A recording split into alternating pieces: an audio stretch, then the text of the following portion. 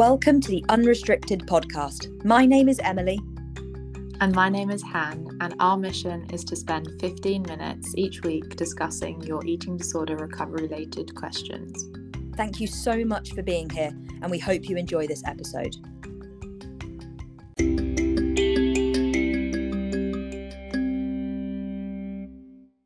Hello and welcome to this week's episode of the Unrestricted podcast. This week, Han and myself will be answering the question, how to honour hunger around work or education. So, before we dive into the specifics of this question, I want to make space for something I think is really important. I know it's something that I struggled with and needed to really deeply accept and understand was okay, is that if it is an option for you, if it is possible, it is absolutely okay to make use of an opportunity to step back from work and or education in order to prioritize recovery.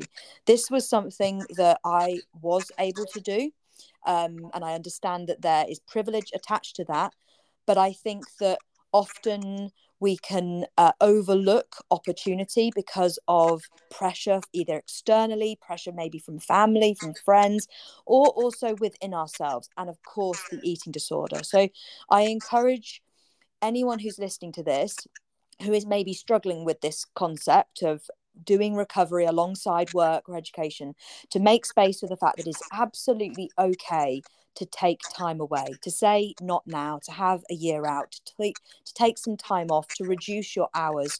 Absolutely, that is something that is okay. And remember that the you who is prioritizing recovery right now is prioritizing the rest of your life in every other way.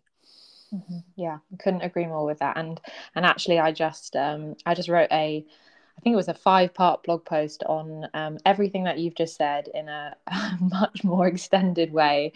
You've just encapsulated exactly what I wanted to say in a much neater fashion. I would absolutely echo that, of course. If you take the time off right now, it is exactly as Emily said, giving you the rest of your life to go on and get on with whatever you wish to do. So I think it's really, really important about that idea of prioritizing and giving you this time to really, really focus. And that might be something that you can do whilst you're working at uni, but it may well require that time out. So that's just a point that we definitely wanted to mention.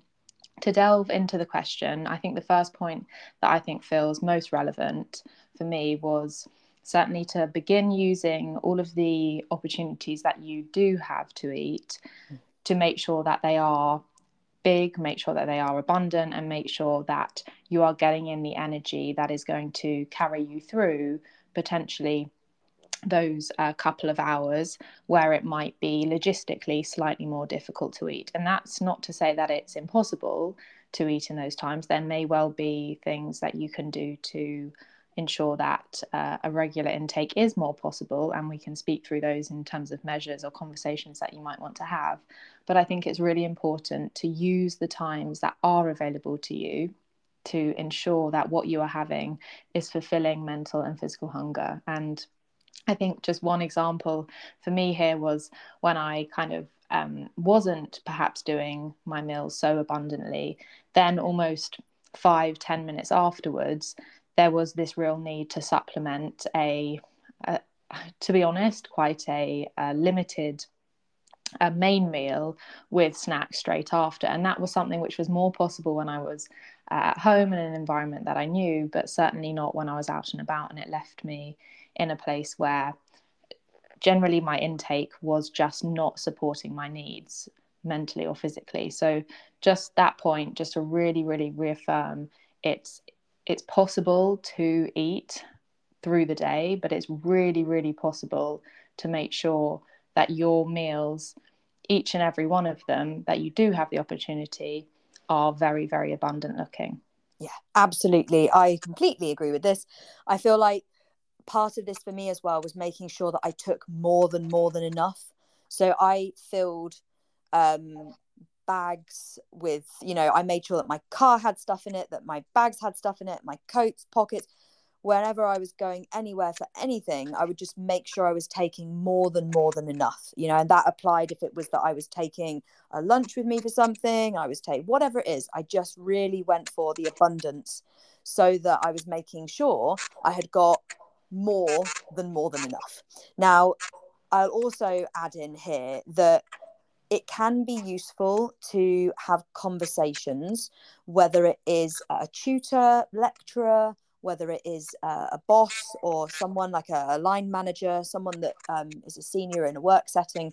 It can be useful to have conversations with those people if and where you feel it appropriate and necessary, to kind of show and say that you are in recovery and outline what that means that you need to be doing, and to absolutely stand firm in your need to be prioritizing recovery alongside this. It cannot be, and it is not kind of good for recovery for work and education to then slot into that top priority list, and that maybe you're doing well at home, but then the moment you go to uni or you go to into work, suddenly those things are the dominant priority. You know, that really isn't compatible with you who is pushing forward and is moving towards that place of full recovery. And so sometimes in this, it can help to have conversations with people in those senior positions and just say that you're in recovery. Say it's a university lecturer or a tutor, you know, actually having that conversation saying, you know, I actually will need to be having snacks. And maybe if you've got long lectures, sort of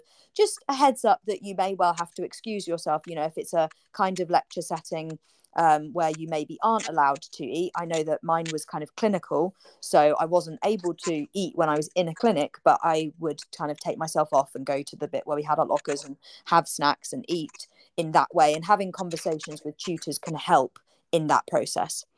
Yeah, absolutely. And I think, just to say as a side note there may also be occasions when your eating disorder suggests that it's not appropriate to be eating when it absolutely is, and things are going to have to be forced in. So, for example, during a lecture where maybe there are lots of people around, or a workshop, or in a work setting, maybe it isn't your eating disorder's ideal, peaceful setting or environment, be that because of the noise going on, be that because there's other things that you're kind of occupied with and you can't have the full attention towards your food.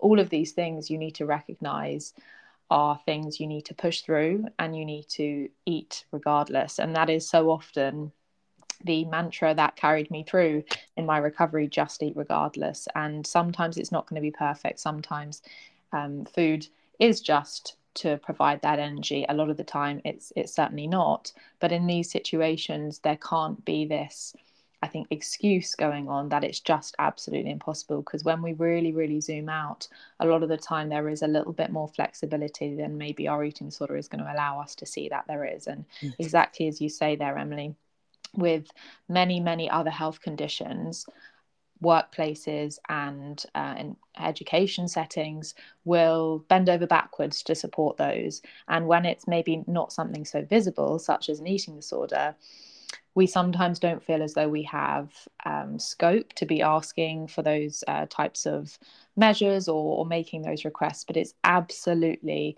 necessary to be going in and really asserting what you need to support you, because otherwise, quite honestly, your workplace or your education setting isn't going to be a productive place for you to be remaining. And that might sound quite harsh, but you won't get out of it nearly as much as when you're going through it fully fueled. Yeah, no, absolutely. I completely agree with that. And I would like to kind of add on to this the need to be brutally honest with yourself about any excuses that are coming up about why it's not. The most common one being along the lines of, oh, I don't have time. Oh, I don't have time. You do have time. You absolutely, if you are in any kind of ethical work or environmental or educational setting, you absolutely will have time to pop to a toilet. That is something that you do have time for. And if you can pop to a toilet, you can pop to a bag and you can eat a Mars bar in 10 seconds. You know, at the end of the day, I, in recovery, was at one point sort of towards the later stages of my recovery working in the NHS. And I did absolutely have very busy clinics. And eating disorder definitely wanted to play the card of, oh, we don't have time, no, I did.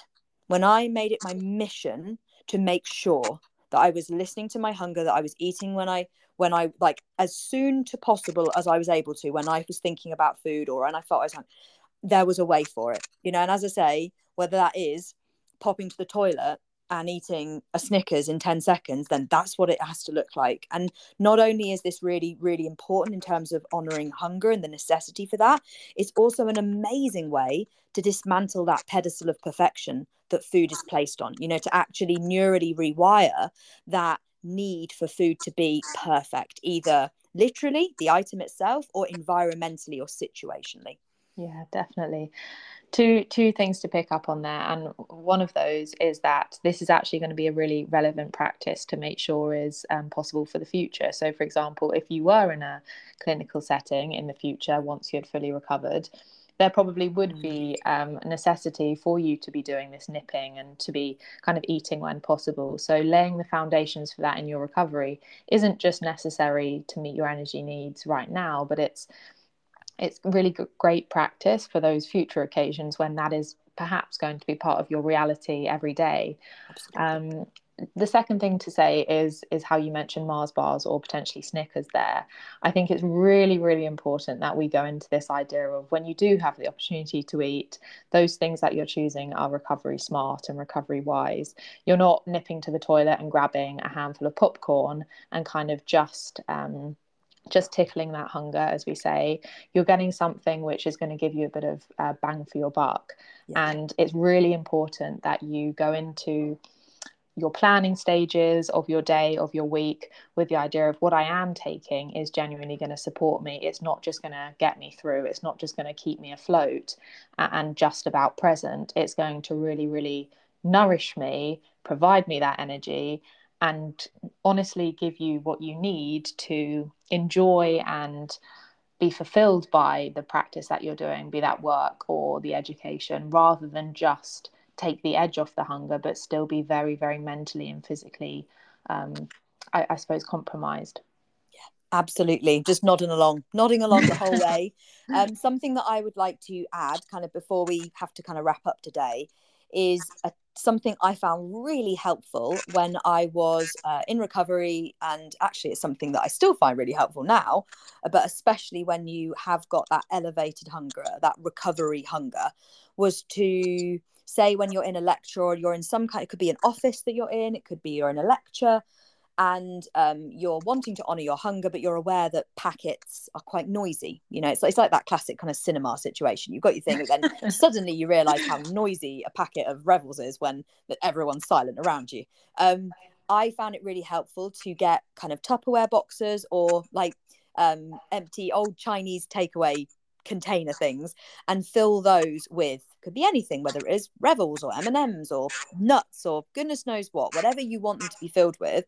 But I found that was really handy to then be able to just put on, whether it was a desk or whatever it was that I was at, just to be able to have that open, because it from a noise factor, it just made me feel, one, the food was right there, which was really conducive to being able to honor hunger.